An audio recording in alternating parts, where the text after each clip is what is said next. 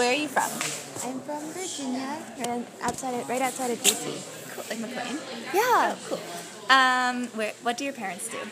Both my parents work for the government. They do the U.S. government. They do. My mom works in computer networks, and my dad does database management. Cool. And what's your address, like, on campus? Like, where do you live? I live in New Hampshire, 4th floor, 404. Cool. What's your major? I am a math major. Nice. And what extracurriculars do you do on campus? Well, I guess not much right now. I'm not super active in my sorority, and I used to do a lot of tutoring, a lot of study groups. Cool. You don't have and I'm like TAing some classes. Oh, solid. And what are you planning to do after college? Currently trying to decide between two offers in consulting right now. Oh, cool. And what do you know about corporate recruiting? Just like overview. Basically, it's a very structured way for Dartmouth students to get a corporate job, and I guess corporate just means private sector jobs. Usually, corporate recruiting focuses on consulting jobs as well as finance jobs, so usually investment banking, and nowadays there's a trend of investment banking as well as private equity. Cool. And how did you get involved in recruiting?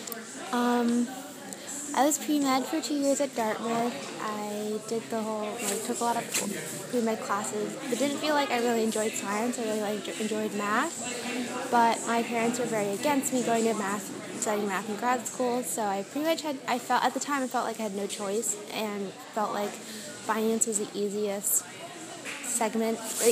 choice between the two options in corporate recruiting. Cool. And like, how did you prepare for networking? Well, I think networking, yes, there are guides on it and guides to tell you what you can say, but really a lot of networking is practice. I definitely admit that the first times I did it were very bad, but it's definitely a practice kind of thing now, and over time it becomes more natural, so. Cool.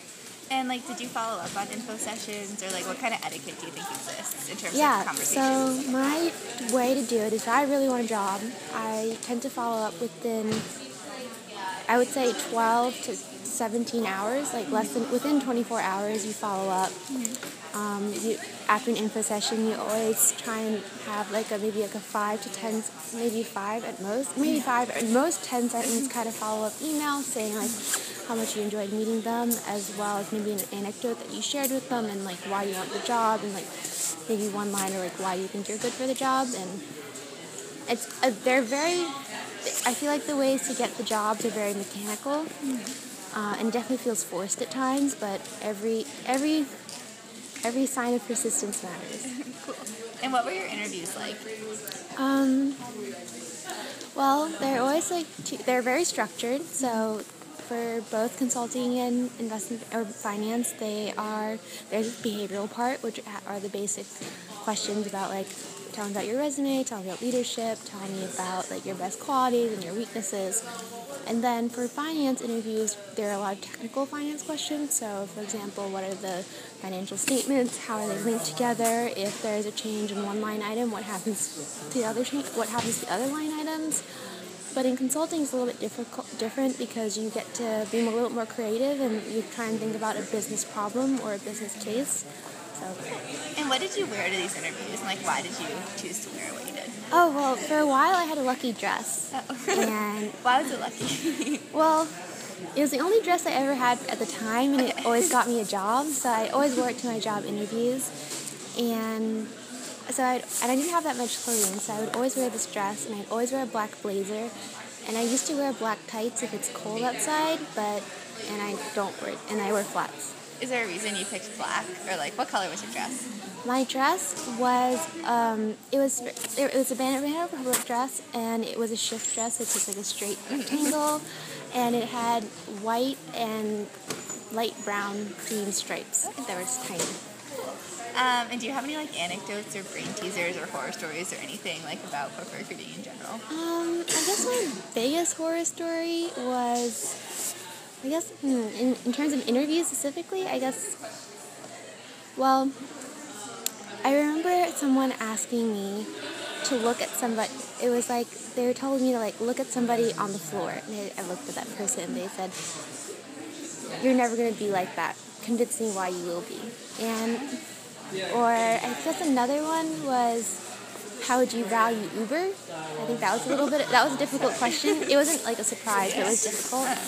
I don't really have that many questions. Oh, another one was like,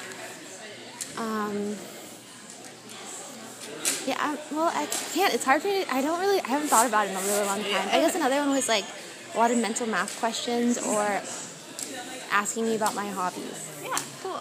And do you feel like corporate recruiting is like kind of like a rite of passage for some Dartmouth students, or how would you view it change your experience here at Dartmouth?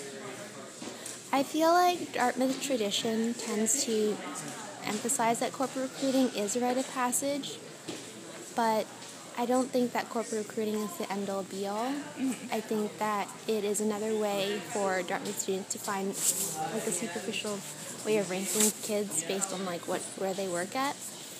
And it kind of makes you, and I think like what I've learned is that it makes people forget that where you work at or what ranking or what other people think about your job doesn't correlate with whether you'd actually be happy at that job. And I think that's I think corporate recruiting is a little bit unhealthy for a Dartmouth student, and it's definitely not a rite of passage. Interesting. Awesome. Thank you. That's all my questions. Okay, great. Thanks so